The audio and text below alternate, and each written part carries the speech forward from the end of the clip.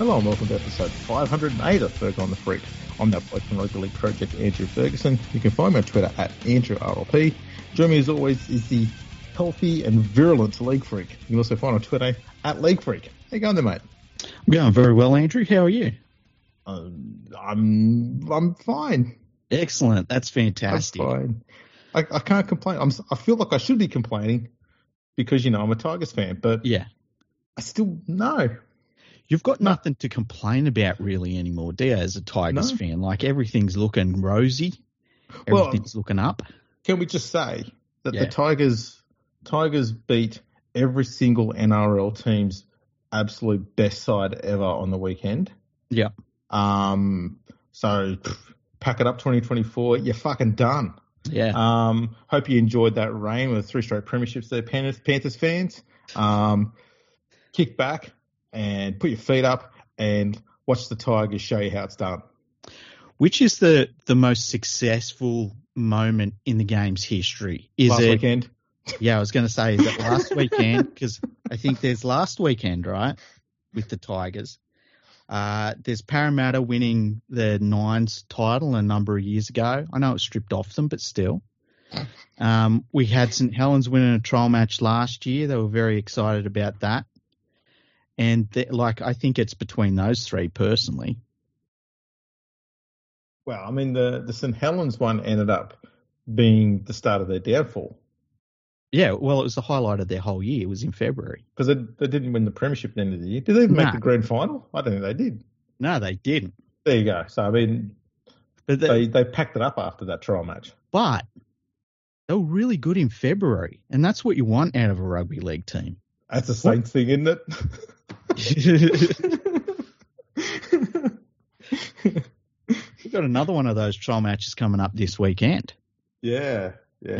Over in England. Fucking the Panthers. Have you seen any of the stuff that's like, it's been very low key. I think it's because Wigan fans have actually done it properly before. They kind of treat these games the way they're meant to be treated. Like, it's not the greatest moment in the history of planet Earth winning a game in February to Wigan fans because they've won so many other real shit.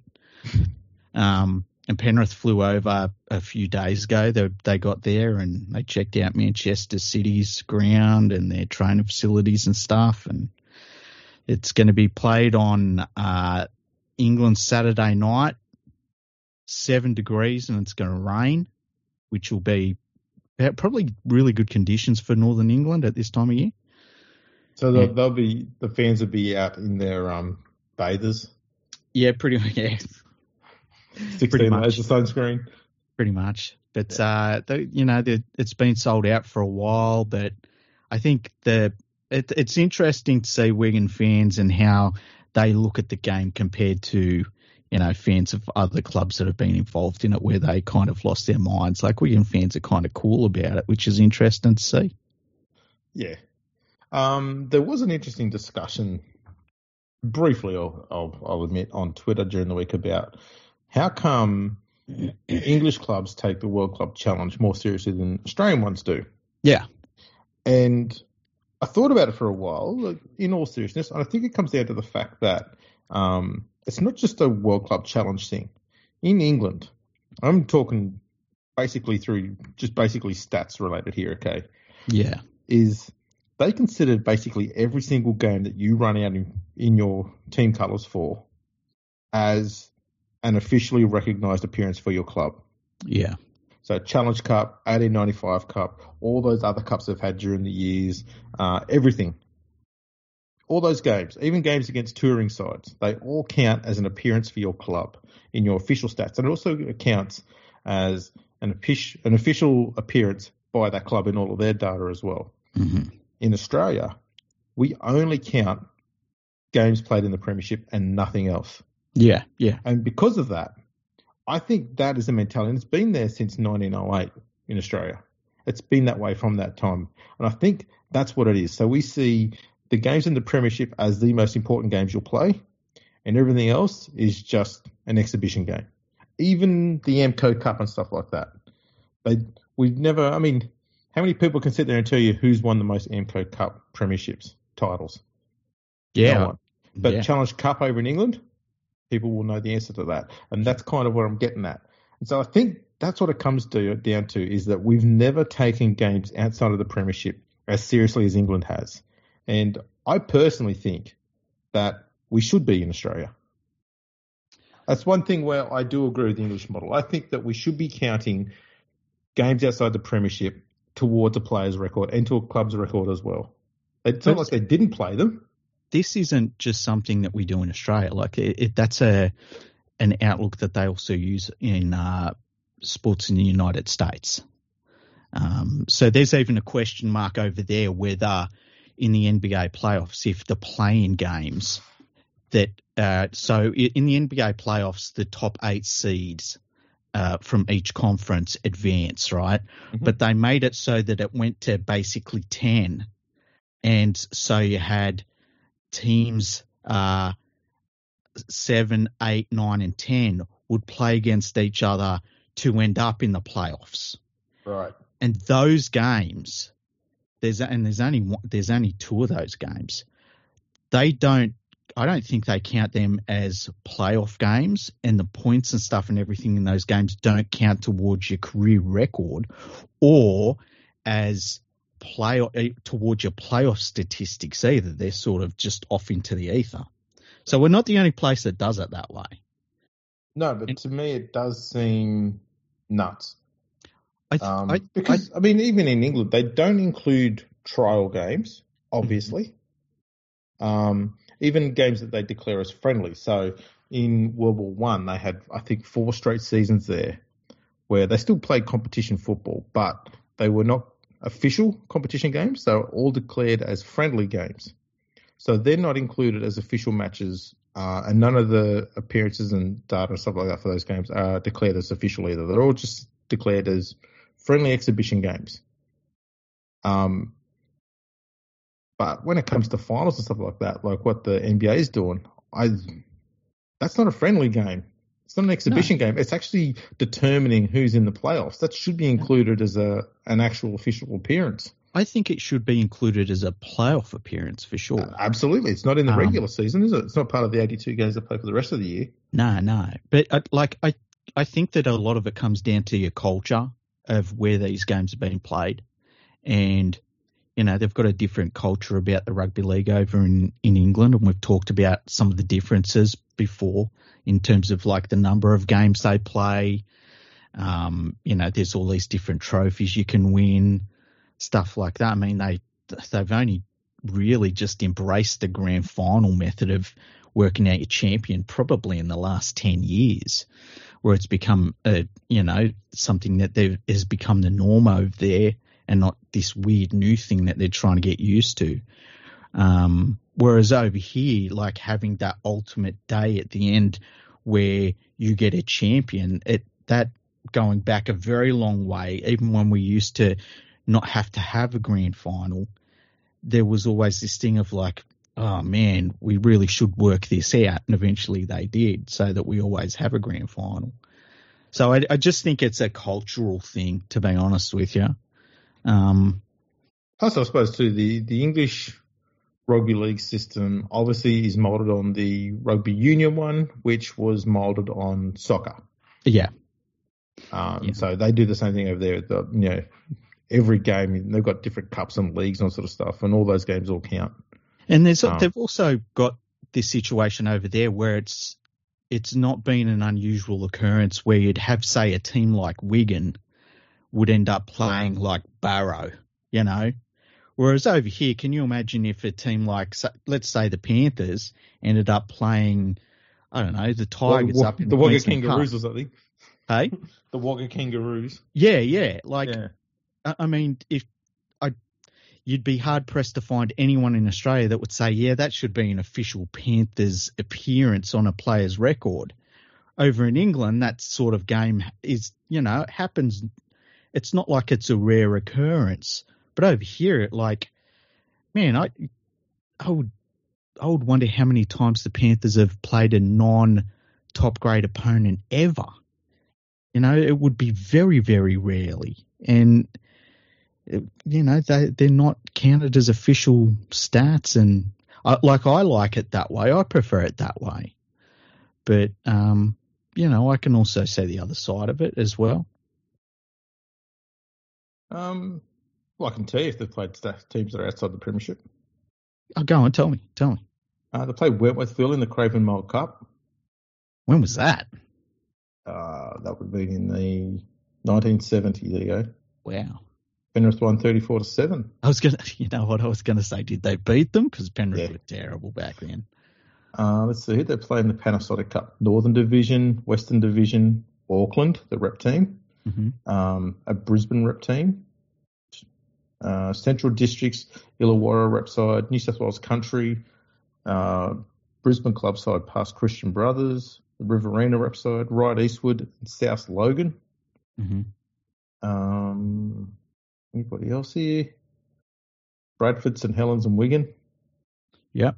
Is there anybody else? South Logan. Did we? Warrington, I was going to say, yeah, because we've got Hunter. That was in the World Club Challenge. Yeah, because the Panthers have a winning record against every English side they've played except for Wigan. Yeah. Will they change that? Let's get into it. Oh, look, who knows? Like they had a meeting, or they're going to have a meeting with the Rugby Football League to talk about the rules that they're going to apply to the game. We all remember what the Rugby Football League did to Tonga. I asked today on Twitter if there's a market anywhere where you can bet on how many sin binnings a team will get during the game, because I think Penrith will have 2 sent off. I'm not even joking, Andrew. They'll have someone sent off, but they'll probably have 2. And, we all know what this game is. It's fucking exhibition game. You know what they should do, though? If they're going to play it under the Super League rules. Yeah. Right? If 2 Penrith players get sent off. Yeah. And tried before the Super League judiciary. Yeah. And so they get 3 game suspensions each. Yeah. It should be 3 Super League games each. Just Super League. Well, you know what? I saw fucking English fans, and there wasn't many of them, but there were some of them where they were saying, because there was an English player that got let off from wasn't a bad spear tackle, but it was one of those ones where he could have got a week maybe, but he ended up getting let off. And there were people that were saying, if he had have got suspended, they should have only let him get suspended for a Super League game and not this game, because it's kind of like an international game, and I fucking hate all that shit. Like, I hate it that we had people saying that there were players that should have been able to, NRL players that should have been able to have their bans assessed for international games that they weren't able to get selected in because they were banned, so that they could take part in the fucking games in Las Vegas. I just think you've got to play a straight bat to bans, and it's like, if you get banned from your next game, you miss your next game. It doesn't matter who it's against, doesn't matter what level it is, that should be it. And when people start playing fast and loose with that shit, like, what are the bans for? What do we have them for? If you can just pick and choose when you take your fucking ban, it's ridiculous. It is. So, do you think Penrith can end their 33-year losing streak against Wigan? Yeah, that's funny. Well, yeah, obviously. I mean, they're a much better team than Wigan. Player for player, they're a better team. It's just obvious. But we've seen what happens in these games, and I expect it will happen again. As I said, if I can get a bet on with a betting agency somewhere, I'm betting on the Panthers having 2 players sin binned. Can I ask you a question about these Panther sides? The 2 that have played against Wigan. Yes, this one and the 91 team, yeah. That's right, yeah. Just want to talk about the spine for both. Okay. Which one's got the better spine? So just as a refresher, the 1991 World Club Challenge Panther side had the spine of Greg Bowick at fullback. Yep. The halves were Steve Carter and Greg Alexander, and the hooker was Roy Simmons. This was actually Roy Simmons' last game. A lot of people think it was the 91 grand final. It was actually this game. Can you imagine how fucking, like we know Roy Simmons never bought a beer for himself for about 35 years since that grand final. And they went over really quickly after they won the grand final. Yeah, and they also went into the game without Brad Fittler, Cole Bentley, Mark Geyer, and Barry Walker. Yeah, yeah. But can you imagine how Royce Simmons was feeling at that point? Drunk. Man.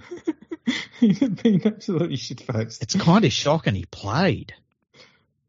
Because it was the 2nd of October in 91 that they played that game. Yeah, yeah. Like they went straight over. And look, they lost that game. That's a flat out, that's one of the real ones. That's the thing about Wigan. They've won these games when they're real games. Yeah, so that Wigan side was nuts. Yeah, it was crazy. It was like basically the Great Britain team. It was incredible. Well, their spine was Steve Hampson at fullback, Sean Edwards and Andy Gregory in the halves, and Martin Dermott at hooker. And they played it at Anfield. Yeah, in front of 20,000 fans. Yeah. If that one, look, I love that halves combination, Alexander and Carter. That's if they were in the NRL right now, they'd be the best halves combination, I dare say. I'm just trying to think. Yeah, I probably would rate them above the current Panthers halves. Mm-hmm. I'd have Dylan Edwards ahead of Greg Barwick, though. Oh, definitely. Yep. But I think Royce is probably going to be ahead of, I keep forgetting his name, Mitch Kenny. Yep. Because Mitch Kenny isn't a genuine hooker. He's filling in, basically. He's doing a good job in that role, but Royce was a genuine hooker. Yeah, New South Wales player. Mate, he lined up for rest of the world, which meant there was no one better than him in the world. Yeah, true. But those games don't count as internationals, Andrew. No. Royce is fine with that too. Yeah. Oh, yeah. He's fine with that. Yeah. Yeah. I'm just saying other players might not be. Probably only one or two. Yeah. It's all right. 49's still pretty good. It's not 50, but still. No, it's not 50. But I mean, it's 49 more than I played. Yeah, that's true. Not 50 more than what I played. It's not 50, though, yeah. 50's a very exclusive club. Everything else is not 50. That's right. I mean, everything else is in that group categorized between 1 and 49, isn't it? Just a fucking regular test player, really, aren't you? With a shitty moustache. But just just a little bit more. It's interesting to line the two teams up. I think that the two things to remember, I guess, is that we kind of know where those 91 Panthers players ended up, and obviously the things they did for the rest of their careers do weigh on how you think about those players looking back at them. Whereas for most of these Panthers players, they're towards the halfway point of their career. So, like, in 10 years from now, we might look back and be saying, oh, my God, can you remember when we said that, these halves were better than those halves, and, Cleary ended up winning 15 premierships and blah, blah, blah. Like, it could end up something like that, or he might not win another one. Like, you never know. This is right. I'm saying 15. 15. All right. Conservatively, yeah. Now, let's do a bit of Tigers chat. Okay. But this is Happy Tigers chat. Oh, nice. Just for a bit of change. They folded, hey? Let's start with David Nofaluma. Okay, excellent. Let's ease ourselves into the stupid fucking comments with the dolt first. Okay. He basically said he got sick of losing. Yeah, that's understandable. It's interesting though. Yeah. That to be sick of losing. In 2021, when the club had been 10 years without a finals appearance, he signed a 4-year deal. Yeah, that's true. How come he was sick of losing?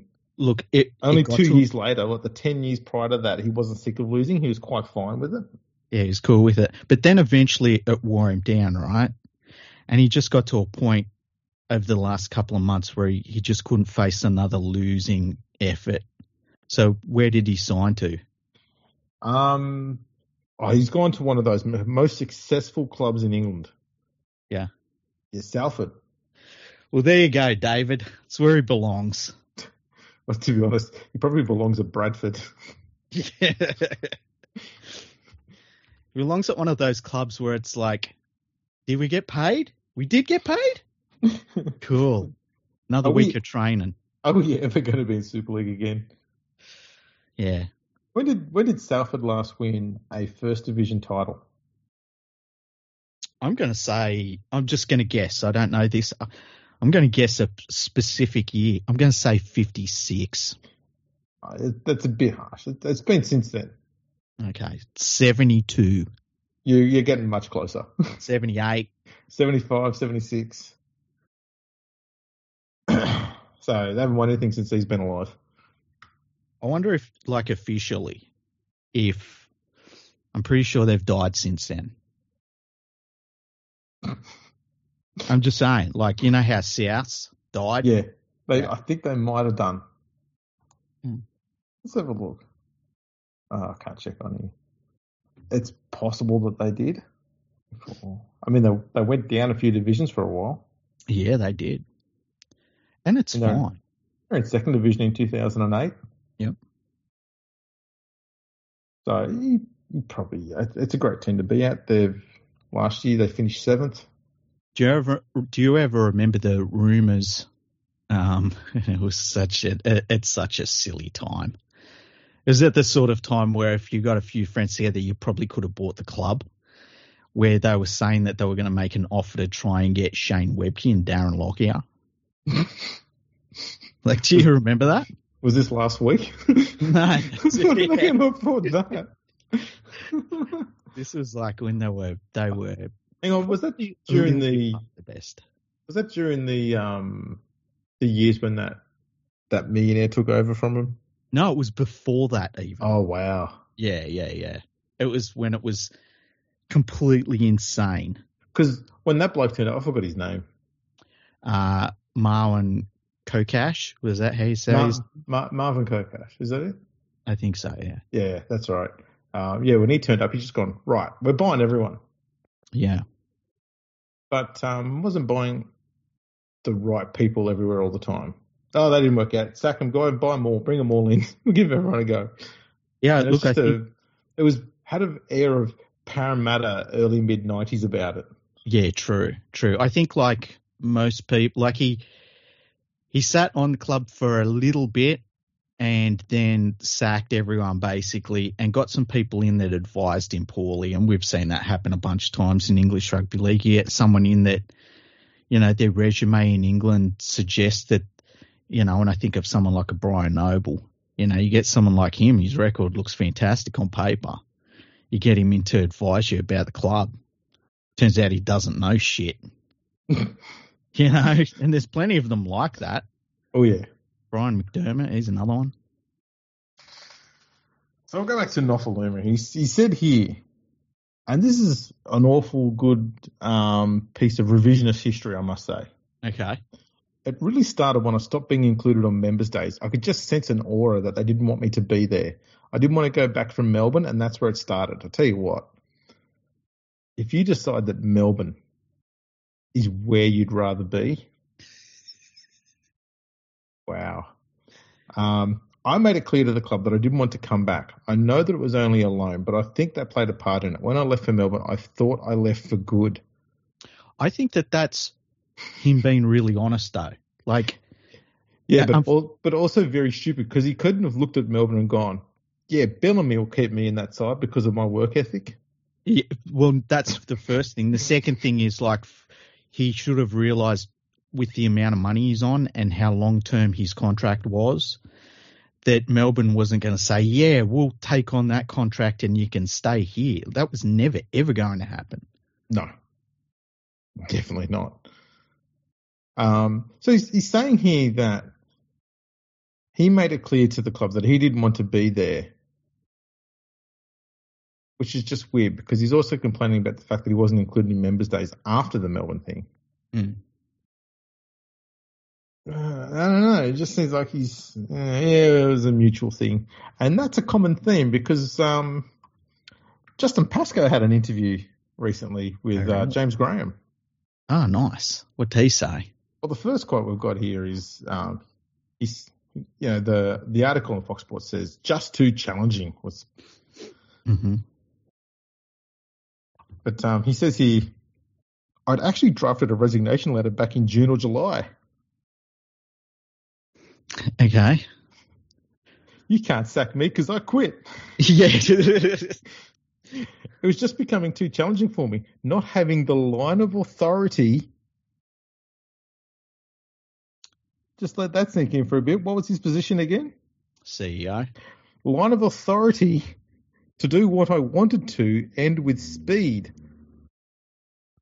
Well, I mean, he was there before the hat turned up. Mm-hmm. He was there a long time before the hat turned up. Mm-hmm. And he was the CEO. Mm-hmm. And he was the CEO for a very long time at the time. Like, when was he going to feel like he was in charge? Who's the authority at the West Tigers if it's not him? Yeah, it's him and the chairman, really, and the board. Like, obviously the board appoint the CEO, but this guy's been a CEO for there longer than I would suggest most of the board members were even there. Like, and he his job was never under any threat. No. What the hell? I sent that letter to a couple of the board members who said not to do it then and there and to keep going. There were lines of authority and delegations that didn't always give the CEO full control over everything. It was just becoming too frustrating that not everyone can stay in their lane, and my frustration is preventing me from doing the job I think I could be doing. I just wanted the chance to be given that job to the best of my ability. When was this going to kick in? He wasn't there for 3 weeks. He wasn't there for 6 months. He was there for years and years and years. Oh, my God. If only he could have done his job, Andrew. Oh, there were people in my way. Yeah. Man, every time I tried to do my job, someone just stepped on my toes for 8 years. I had all these authority figures that were above the chief executive officer. Yeah. I'd want to go and get this play, but then there'd be the coach, and then there'd be the fucking chairman. Oh, one day the ball boy complained. Oh, I went to get a hot dog, they ran out. I just couldn't get on the front foot. Even one day I had to go in the queue at Leichhardt Oval to go to the toilet. Is this the same guy that plastered his fucking 5-head across that stupid show that showed how dysfunctional the entire club was to every single person that watched it? This guy that pranced around and pretended he was king shit. Now all of a sudden he's saying, well, I never really got a chance to fucking lead. Yeah, it was that documentary where while everyone else was struggling and fire was burning everywhere, he was out trying to give a jump at a Harry Triggerbob. Yeah. You won't believe who won the raffle. It was one of our sponsors. It was Harry again. Oh my God. He says, I took the role knowing I needed to be accountable for everything. Other people may have said it's not just missing the tackles, but I never said that. I always said I was responsible for what happens on the field and off the field. No, he didn't. Do you remember us having fucking podcasts where this guy would come out and say it's not about our results, it's about our books? Yep. What would frustrate me is things like Isaiah Papali'i, a great signing. I don't know what he's trying to get at there. Is he trying to take credit for that? I mean, it's part of your job. Yeah. But when people deemed they weren't a good signing, people said, oh, Justin did that. But when it was a good signing, it was never Justin did that. Okay, stop. Andrew, we need to stop. Let's go through the best signings the West Tigers have made over the last, let's say, 10 years. Should I open up a list here? Get your list open. I'll have to get the list open. Okay, open the list. It's going to be extensive. Let's be honest. Number 1, Isaiah Papali'i. Good signing. Played really well for them. Number 2, Api Coruscant. Yeah. Good signing. Number 3. I'm going to go with, even though I don't know if he played any first grade, but Stefano Utikamanu. Okay. Big front row. I mean, he was added to the Origin as the 18th man a year or two ago, and he's been the only genuinely strong ball running forward in the club for years. But was he a signing or was he a junior? No, we got him from Parramatta. Okay. Yeah, that's fair then. Jesus fucking Christ. What about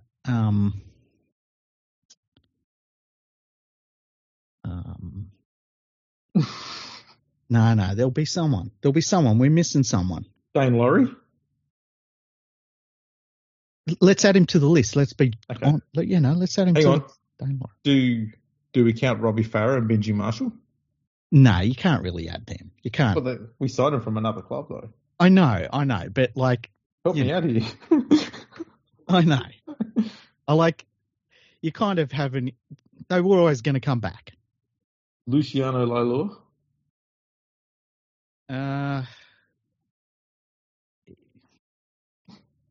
Yeah, let's be generous. Let's be generous. That's the word I've been reaching for the last 5 minutes. Alex Twall, who we also signed from Parramatta. No.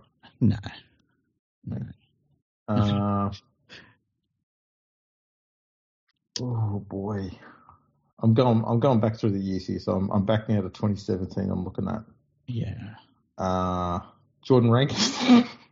See, that's the thing. When I think of the best players the West Tigers have signed, and I'm like, no, that was 2001. No, that was 2004. No, it's a long time ago. And I'm not talking about great players either. I'm talking about some like Jason Moody.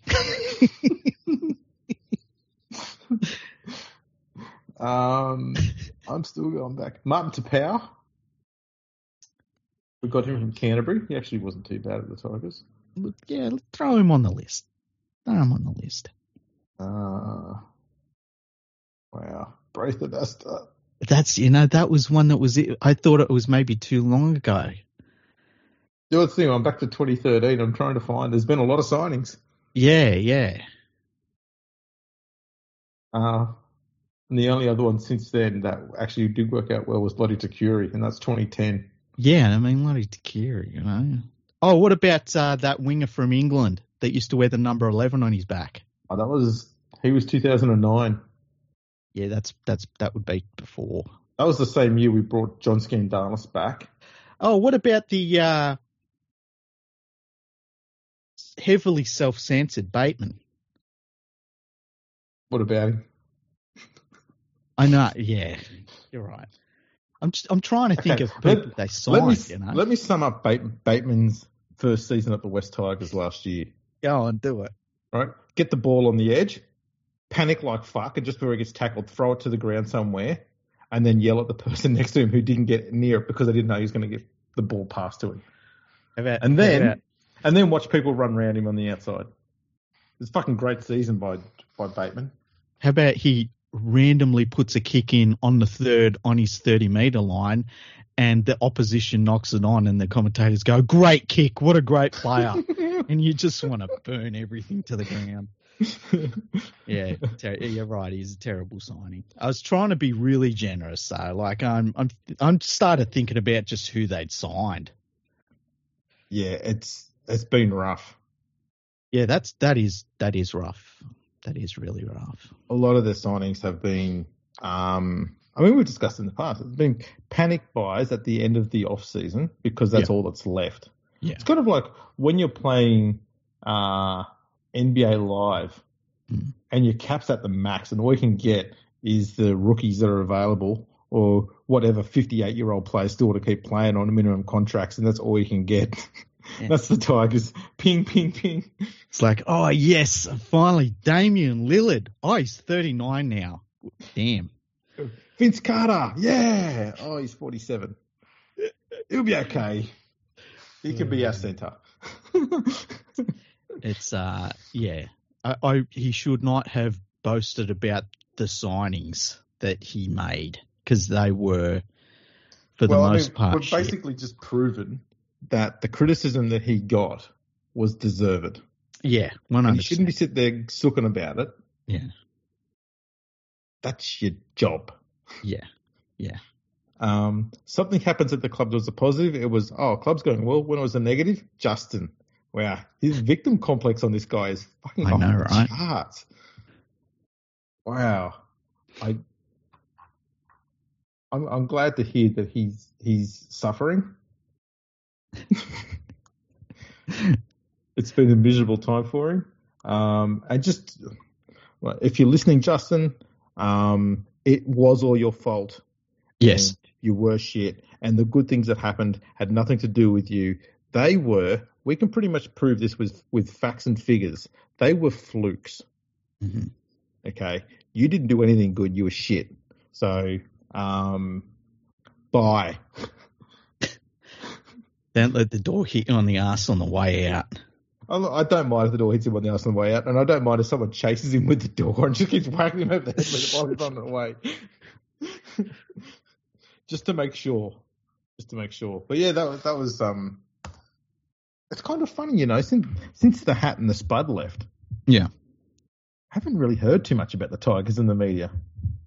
Yeah, it's strange that, hey. There's been a couple of whinges out of the people that leave the club, and that seems to happen, a fair few times where a club gets, dragged through a terrible moment in its history.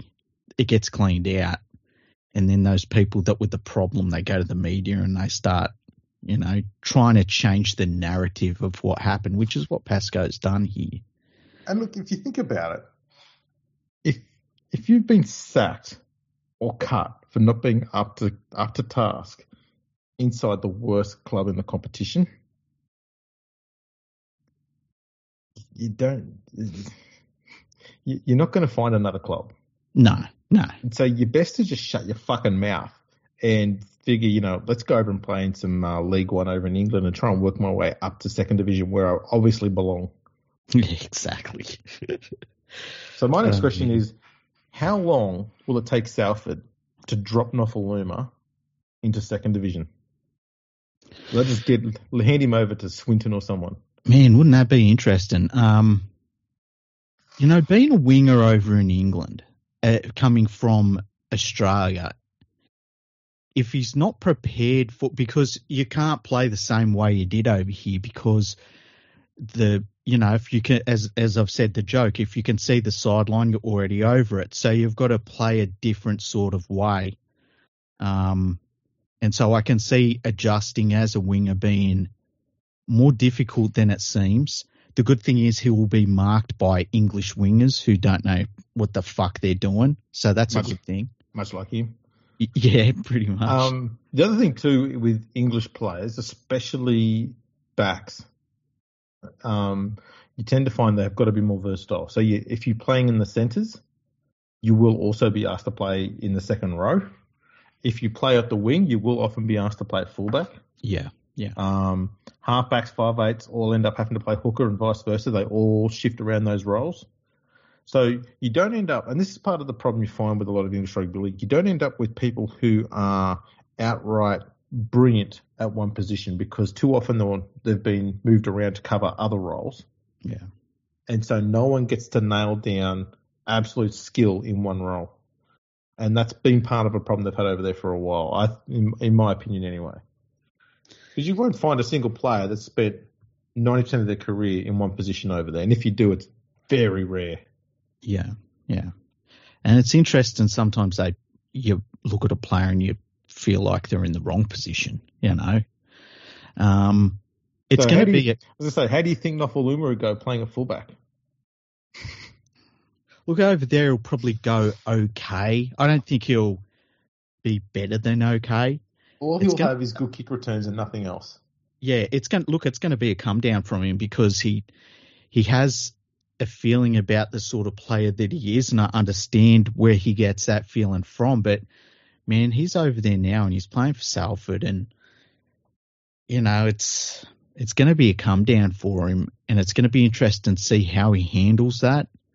Hopefully, he pulls it all together and plays well for them. But it's in his hands now, and he's made a move that he is saying is the move he wanted to make. So he has no one else to blame at this point if it doesn't go in a good direction. Yeah, he does. Just like Benji. I've got one more news item here. Yeah. Prime Minister Anthony Albanese backs expansion bids for PNG, North Sydney Bears, and Newtown Jets as part of the 20-team league. Has he taken over from PVL? And is that a move in the right direction? Man, he's backed some losers, this guy, and I don't like when this thing come out. I was like, they just said to him, like, go out and just say yes to everything, because it was so dumb. It was so utterly dumb. Probably in the top 10 smartest things that he said as a prime minister, though, but still very dumb. The North Sydney thing is. Sorry. I was just going to say, I can't believe we're still harping on this North Sydney thing. Yeah, it's goofy. It's fucking goofy. And the PNG thing is weird because there's a lot of problems in PNG right now with violence that's going on. So I think that's why we're hearing a little bit less about PNG. And I think that it's probably they're hoping that it all, settles down a bit so they can ramp up the talk of PNG again. But if you had to pick a winner right now, it's going to be Perth and another New Zealand team because they're going to want that other time zone. Yeah, I think so. I think that other time zone's perfect for rugby league.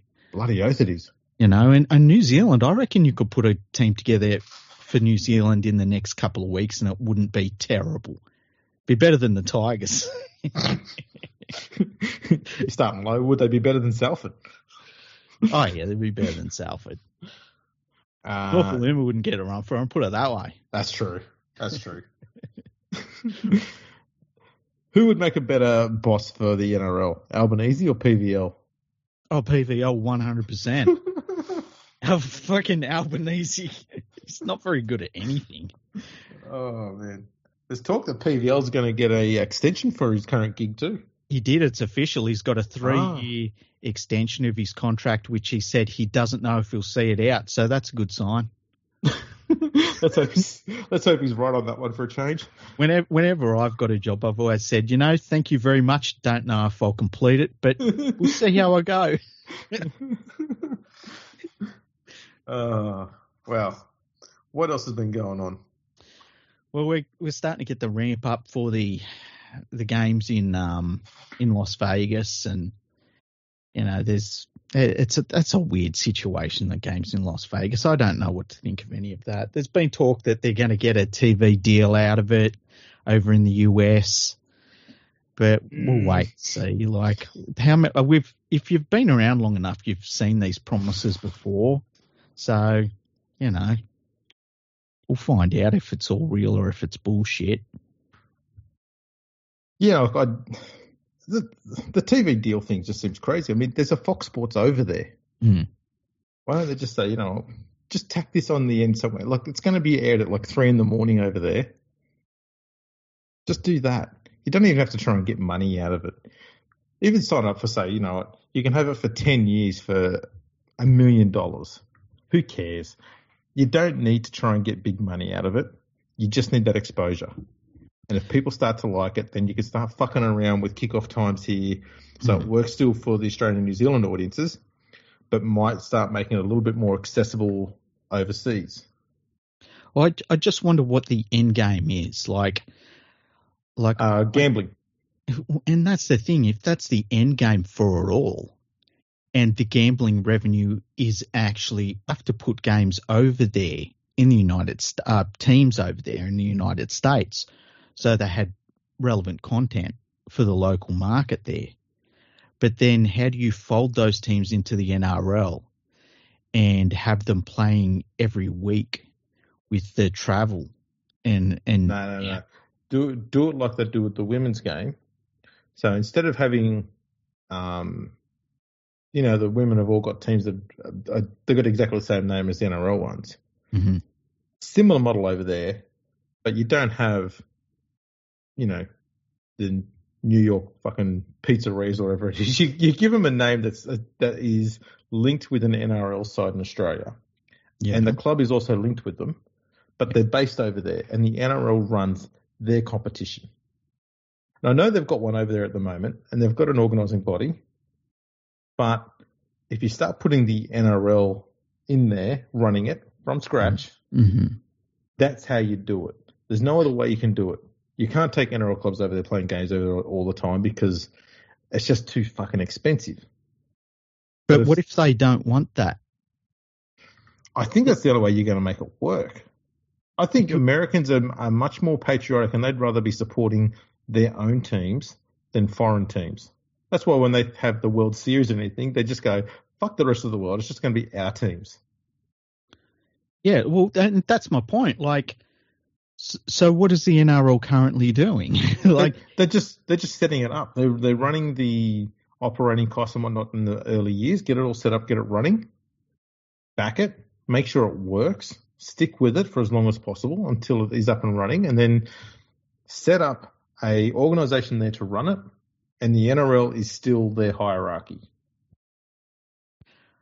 But and here's the thing, like they've got a bunch of different... In an ideal world, the International Rugby League would be the hierarchy, but well, I was going to say, like in an ideal world, the International Rugby League would be the hierarchy and they'd be running it, but we know that they're not doing anything enough and they don't have enough money to do that. So the NRL's got to step in and do that. Well, the International Rugby League was recently giving governance advice to the United States Rugby League because they needed it, apparently. I wouldn't have gone to the International Rugby League for it, but that's who they got it from. And there's different leagues over there, like, and they're regional-based competitions. And I don't know. I would just like to know what the big plan is. If it's for the NRL to have its own league that it runs over there, you know, is it local players? Is it players from around the world? Is it Australian-based players? Is it is it an offshoot for like a second division competition that you run in the US? How do you fund it? Is it going to get traction? I don't know. It'd be purely a American concept.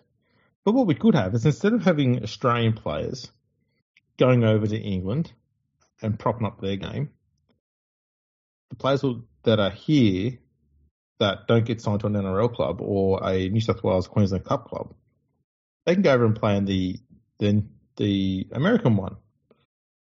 I don't know that that's financially viable though for a player. I mean, because if you think, say you're a player that's not getting in an NRL team, so you're going to be earning less than the NRL minimum wage, which I believe is about $120,000, to go and play rugby league in the United States, right? But there's a lot of expenses that are involved in that. And I don't know that it's financially viable for a person to do that. Is where the genius of the plan comes together. Mm-hmm. Anthony Albanese makes them the Australian ambassador for that club, and then they just get paid by the government. Then it's all just strip clubs, from what I know about Australian ambassadors. Fucking perfect. Hey, so we've also already got the cheer girls sorted out. Far out. I don't know. I just wish that there was maybe they do have a plan in place. They're not talking about it. I just don't see what the plan is. I can understand if they said, look, we're trying to promote local rugby league. We're trying to promote rugby league in general. If they said we're putting on an event to try and earn money out of the single event and then we're going home, that would make more sense to me than the vague plans that they talk about. And, as we've said, Are they not having a nines tournament over there? The local players are having a nines tournament over that weekend, yeah. Yeah. I mean, that's a good idea. Yeah, it's a good idea, yeah. I don't know. I'd like to see one or two local games being played as the warm-up act for the main game, for the NRL games, though. I know, yeah, like in the stadium itself, that would have been good. Yeah. But my understanding is that they've been welcoming to local rugby league people that have wanted to put on events around the weekend, but that there won't be any games in the actual stadium, that they'll be held elsewhere. And look, I could be wrong about that, but that's the understanding that I have at the moment of the situation. The only way any sport new sport in America is going to get a foothold is it needs to get itself either propped up by a more popular organisation in the same sport, so like the NRL, or it needs to attach itself to a very dominant already existing sport that's over there. That's how it's going to work. Otherwise, you're just going to have more of what they currently have, where they get some momentum, and then there's bickering, and then they split into two comps, and then it all falls apart, and then it starts up again, and then the cycle goes around in circles. Yeah, and it's happened so many times over there, unfortunately. Got to stop, because all they've done is they've killed any momentum they keep building. Yeah. Think what they could have achieved by now if they had been a unified competition back in the 90s. It's interesting that it keeps happening over and over again over there, and I don't understand why it keeps happening. My guess is that it's because you've got a few clubs over there that are stronger than everyone else, and I think that that some of those clubs just get upset with the management, and then they try and do something, and you get a split, and then they'll come back together, and then it happens again, and it's a weird situation. And the other thing that hurts them, I guess, is that because the United States is such a big country, that you can get strong pockets, or you get relatively strong pockets for the game over there that happen in different parts of their country that can have nothing to do with one another, Yeah. And be their own thing. So it'd be good if it all just settled down and they could all start working in the one direction together. But we'll wait and see. It's happened so many times. It's hard to put any faith that it's going to be right from now on. But hopefully it is. I think too, when you've got a sport that's being developed in a country, the players who are playing it, they obviously want to be paid well. But if they can't get the money, then they want success. And that's what happens, is if they're not getting enough money, they'll go to the team that's winning all the time. Yeah. And so that's what tends to happen with that sort of stuff. Everyone starts moving to the same clubs. Yeah. So the strong club gets stronger and stronger and stronger, and the weak ones just get weaker, and then all of a sudden you've got this uneven comp with like one or two strong teams, and then all the other teams are all at the same level, and they're too far behind. Yeah, and like over there, like the level of the game is, a very, very localized competition strength level over here. And it's run by people that absolutely love the game. They're playing this weird game no one else plays, that has these weird rules no one else understands, except for the people they're playing against.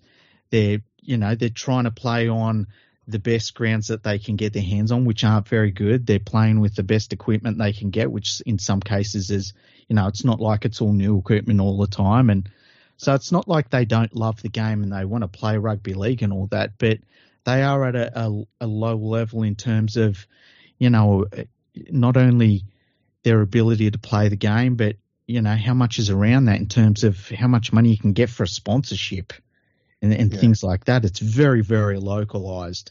And, so they're doing their best over there.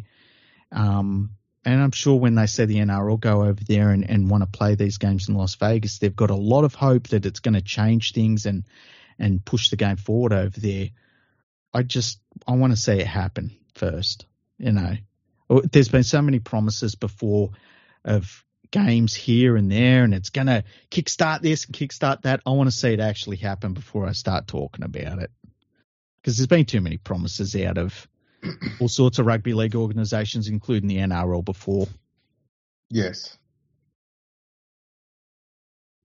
3 more years of PVL though. Hey, that's great. He'll be there just in time for that TV rights deal to end. I just realised. So he'll be renegotiating that before he leaves. He wouldn't be able to, really, would he?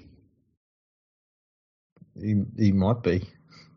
I think he will, but it really should be the TV rights deal that's negotiated by the next person that's in charge, really. I wouldn't be surprised if he is suiting up for a much longer term than just 3 years, and he will do everything in his power to get the biggest TV rights deal he can there, and so he should. Mm-hmm. But he'll use that as justification to get a longer term in the role. I don't think he wants to leave in a hurry. That's the thing. He was running Racing New South Wales for a long time. Yeah. But it's only been since he's moved to the top job in the NRL that he's got some really big profile. Yeah, and I think he likes that. Yeah. No, I don't think he wants to leave that. I wonder what his motivation would be, and if there's a chance for him to move into something else. And he'd be hard pressed to find a higher profile role in sport than being the head of the NRL or the Australian Rugby League. Really, technically, he's the chairman of the Australian Rugby League, not the NRL. Yeah, but I can't see him in a different role. Having a high profile outside Prime Minister. of, hey, Prime Minister. Well, that's what I was about to say. Outside of going into like politics, and that's a completely different thing altogether. PVL. Take him over the current fucking PM. What political party would PVL be on? He'd make his own. I wonder if we'd go for what's that one where it's like the horse racing? No, it's the Fishers, Shooters, and Horse Racing Party or something like that. I can't remember. He can have his own one. The PVL Australia Party will look like Pavlova. Yeah, we're going to vote for Pavlova. Listen, it would all come down, whether I voted for him or not, would all come down to how he eats a sausage sanger. That's what matters. Yeah. Eat it properly, like an Australian, mm-hmm. and never, ever turn down anything that a lady from the CWA offers you. Not once. Not even once. Because if you do both those things wrong, you should be extradited to death. She walks up to you with a crack pipe. You take a big fucking suck of that crack pipe. And you say, is there seconds? And you go, you don't turn her down. I love the Country Women's Association. Before we go, I want to talk about something that come into my, my sphere. And you know how I like things in my sphere. But it's about the NBA and the situation the NBA is in at the moment. And I thought about how it relates to rugby league. So the NBA has a problem right now that its TV ratings for actual games for the NBA are not great.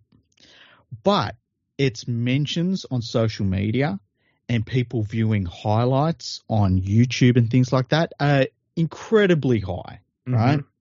Yep. So they've got this league that has a very high profile that people talk about non-stop, that is very much in the sports psyche of people all over the world, that have some of the highest profile athletes in the world, some of the highest endorsements for athletes in the world.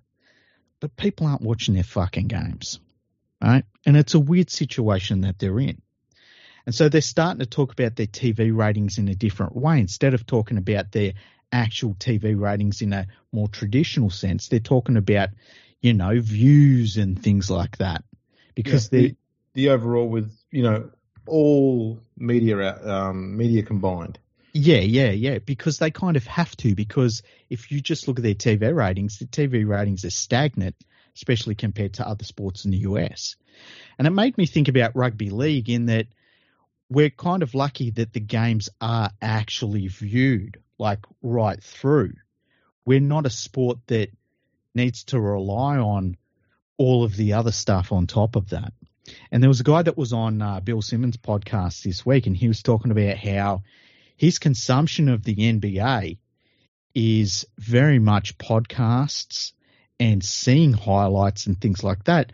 but his viewership of actual NBA games is minute compared to that, like hundreds of times smaller compared to all of the other stuff.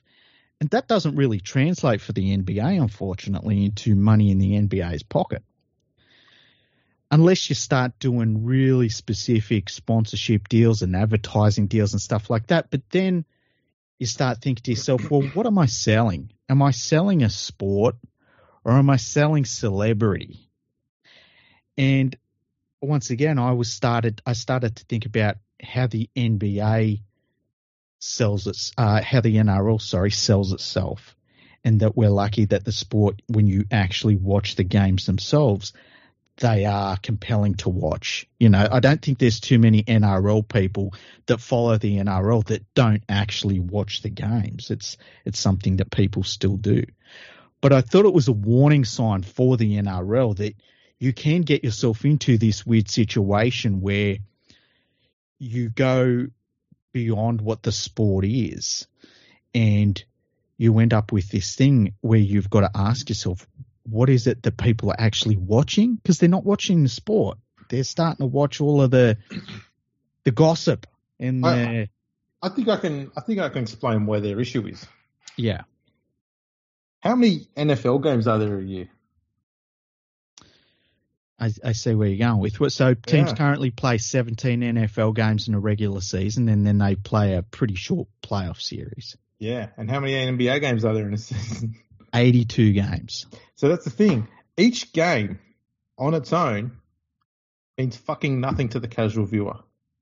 Yeah, because that's you true. can lose your third game of the year. It's not going to impact your season. You've got another 70 games to fucking play. Yeah, true. So, and that's the problem. It's the same problem that English Rugby League has had. If you give people too many games, then you devalue each game on its own. And so the season has too many games. They need to wind it back. If they had fewer games, then each game has more importance, which means you're going to want to watch it more. You're going to want to go to it more. That's the problem they've got. That's why the NFL is not having any of this issue. Yeah. The season is just the perfect length.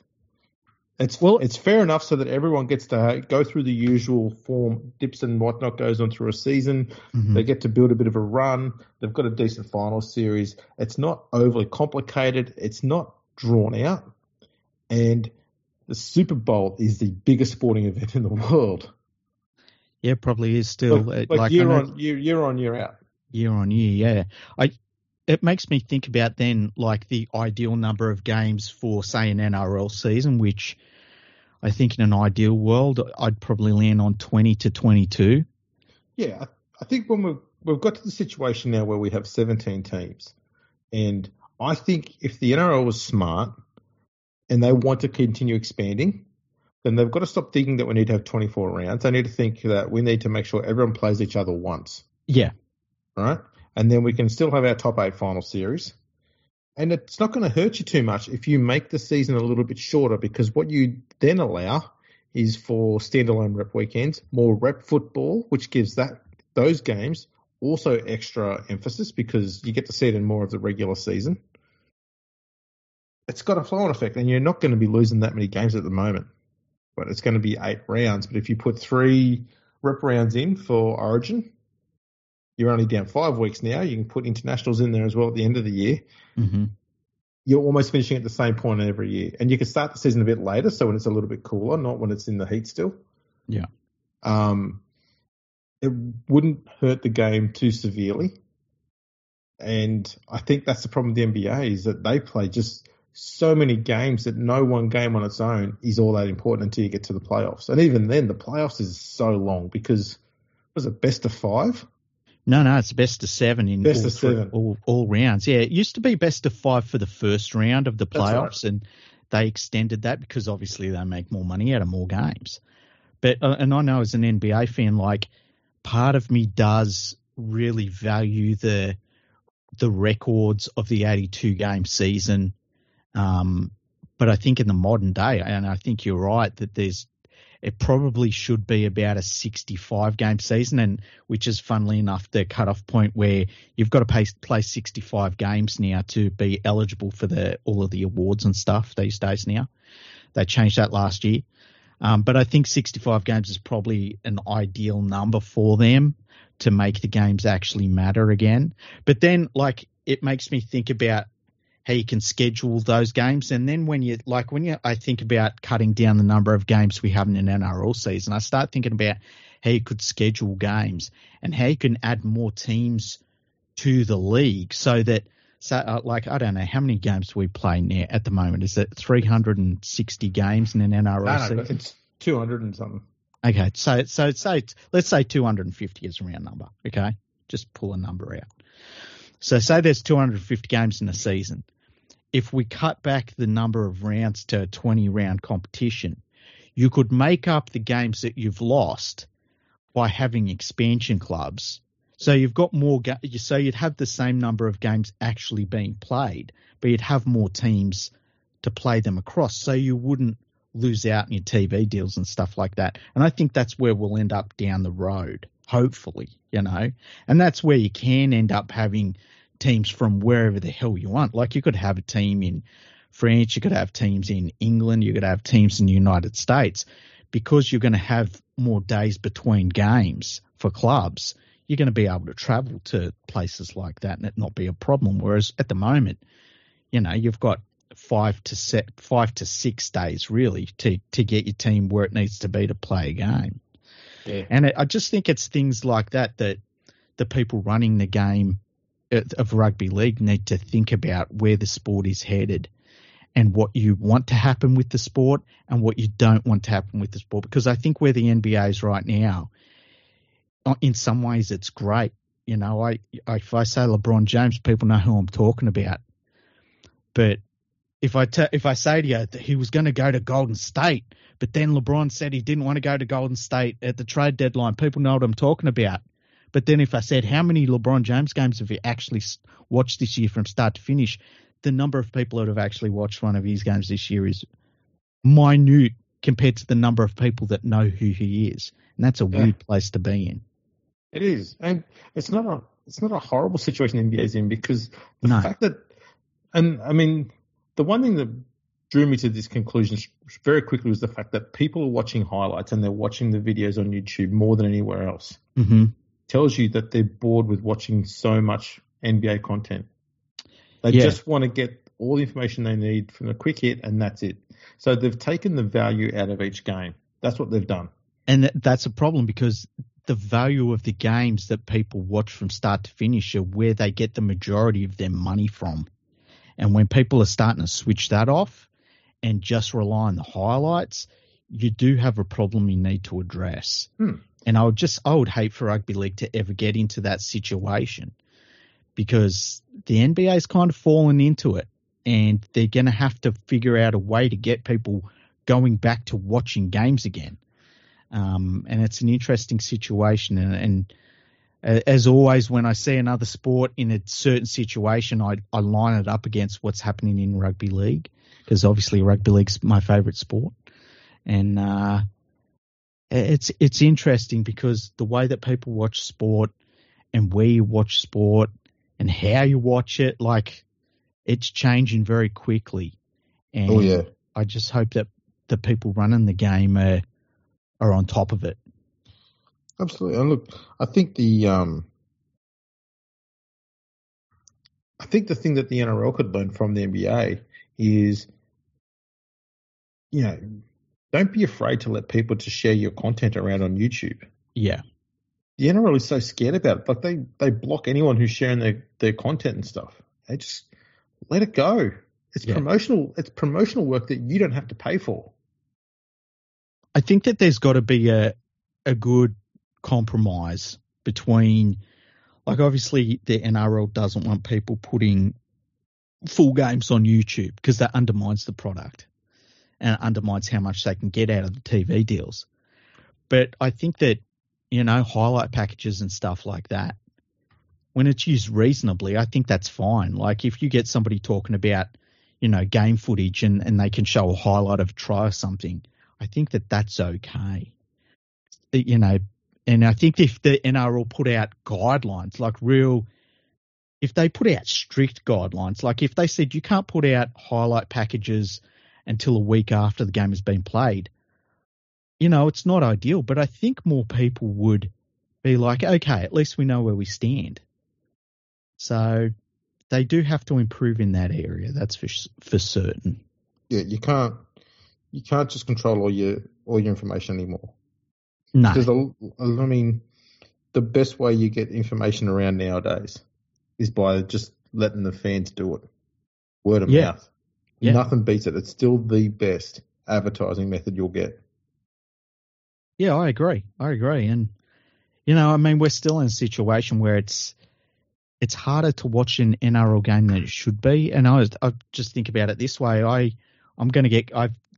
go off of KO as soon as the season ends. I get rid of it. And I would love to be able to watch it through my Xbox, and I can't.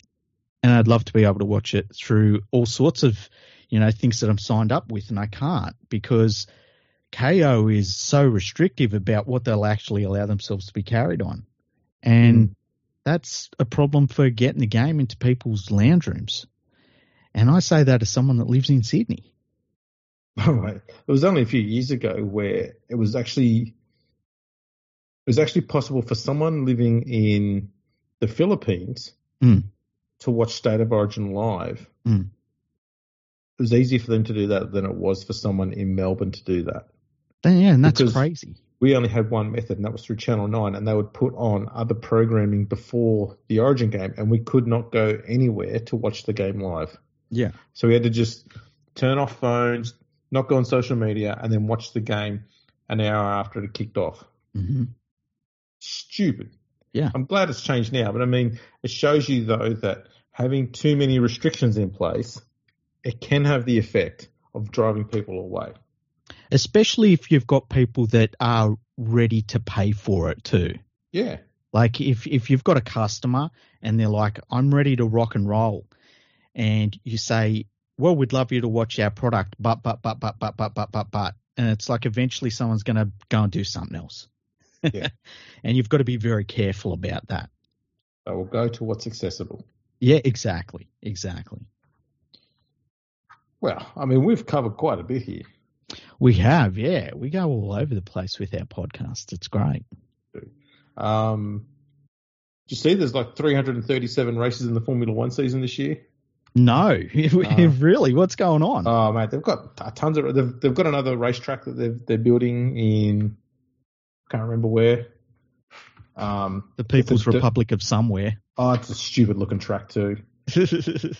How many races are they having this year? Is it 20 or? It's over 20. No way. Let me have a look. That's crazy. Yeah, I'm not too sure if too many of the fans are aware, but Freaky and I do like the F1. Yeah. Let's have a look. There's 24 races this year. No way. That's insane. First race is the 2nd of March. I think 18's the right number for a season. And that's a long season. That's like a complete full season is 18. So it now goes from the 2nd of March to the 8th of December. Wow, December racing. Oh, my God. And let this sink in. The last race is on the 8th of December in Abu Dhabi. Oh, man, that's insane. How long will those tyres last? Wow, that's so crazy. I would never think an Formula One season would ever go into December. That's crazy. It's nuts. Yeah. Holy crap. Look, that's what happens when you run by a private company. They can do stuff like that. Yes. It's a mad season. Yeah. Drivers will not like that. And then someone will point to their bank accounts and they'll shut the fuck up. Well, the other thing is Lewis Hamilton's obviously already gone to Ferrari for next year. Yep. So that's that.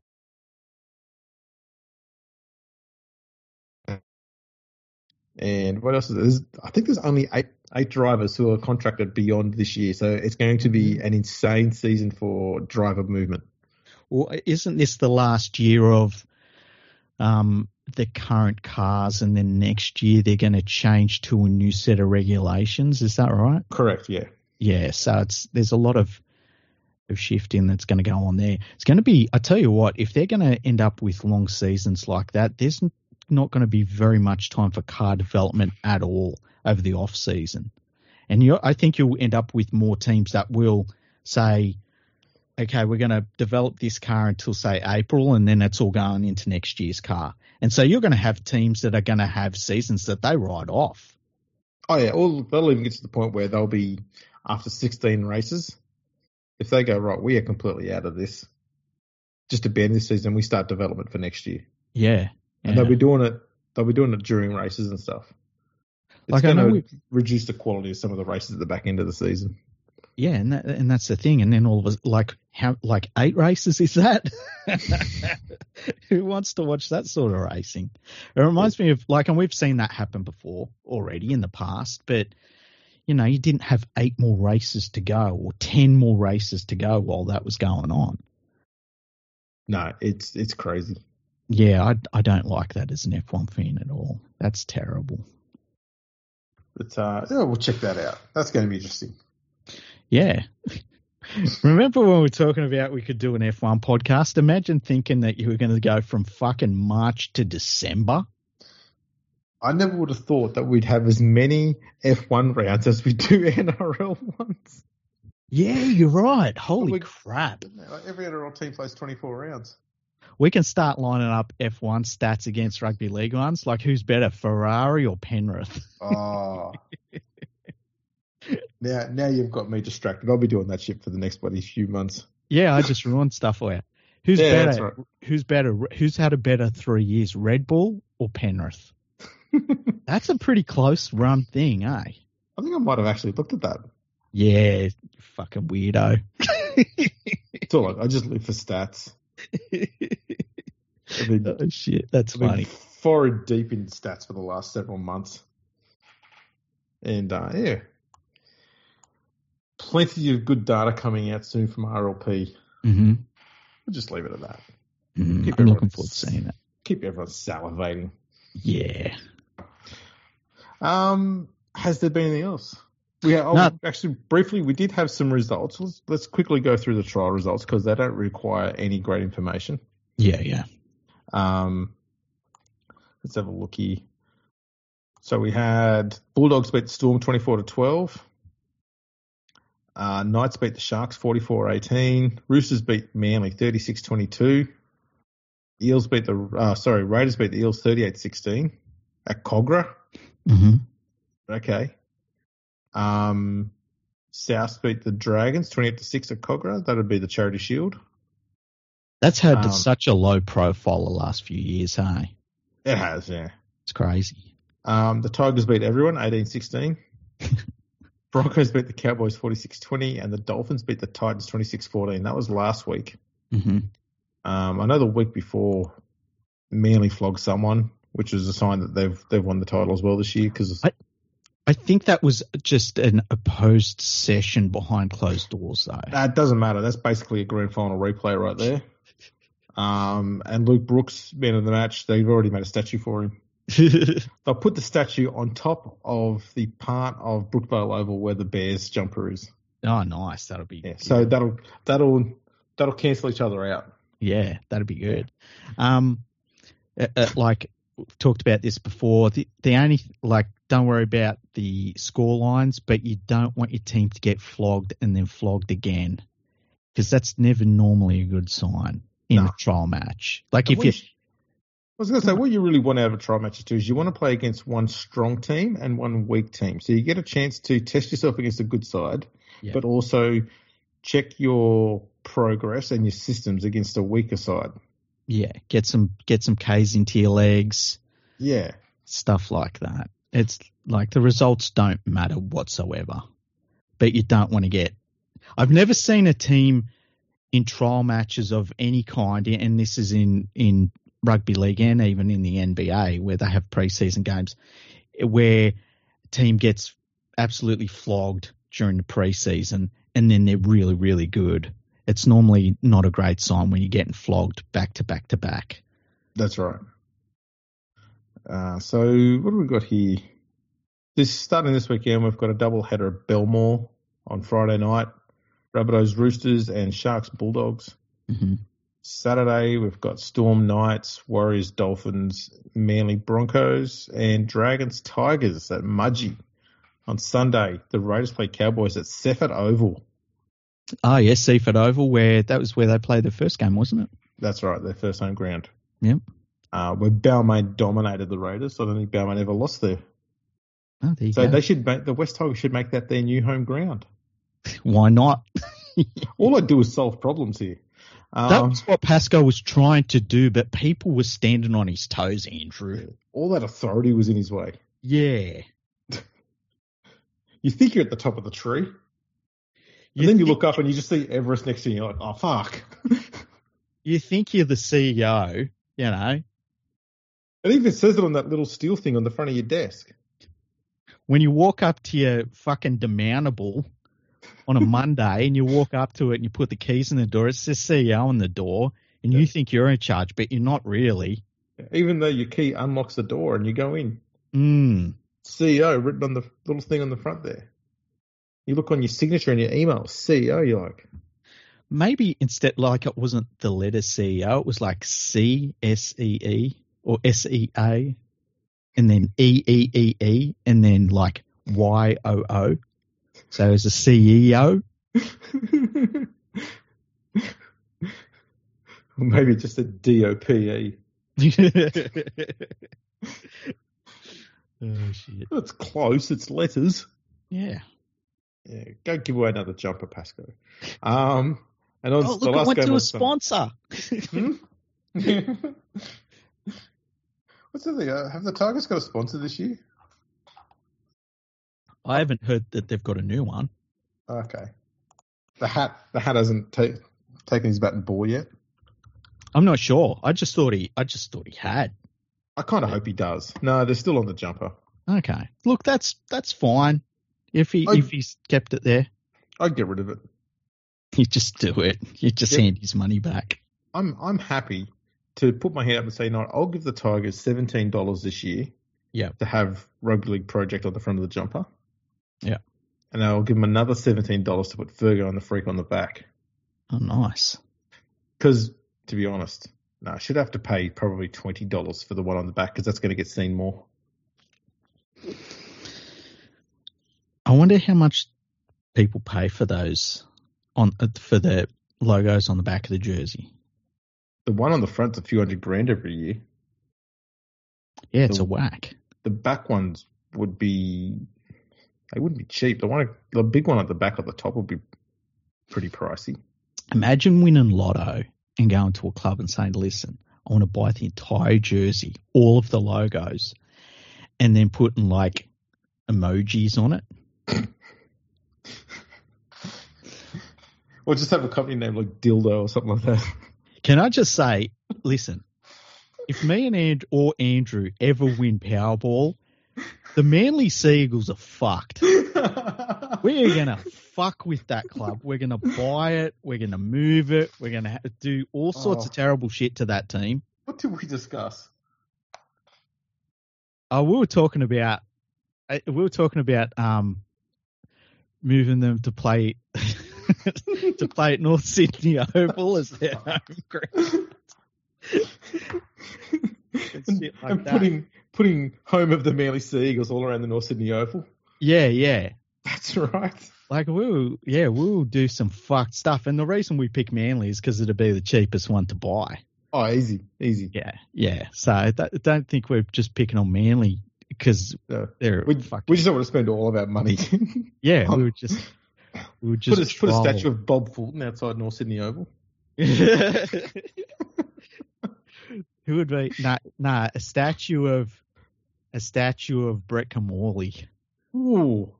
In a Northern Eagles jersey. Even better. Over the main stand there. Just call it the rainfall stand.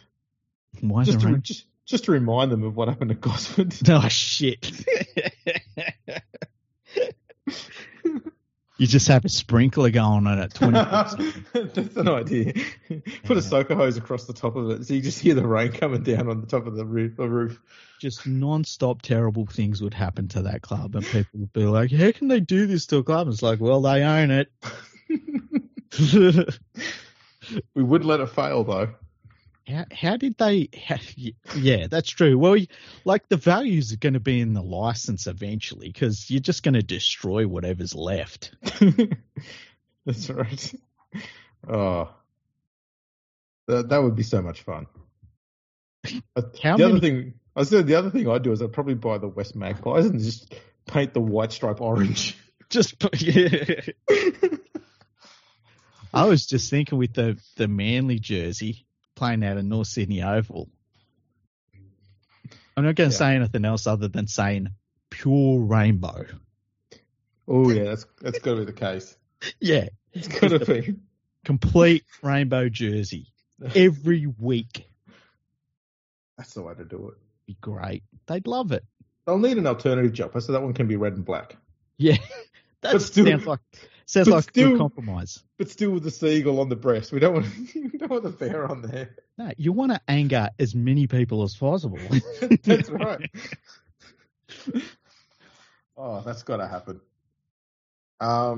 If you do win the lotto, and you find that you've got too much money, and you want to have a bit of a laugh, get in touch, and we'll definitely help.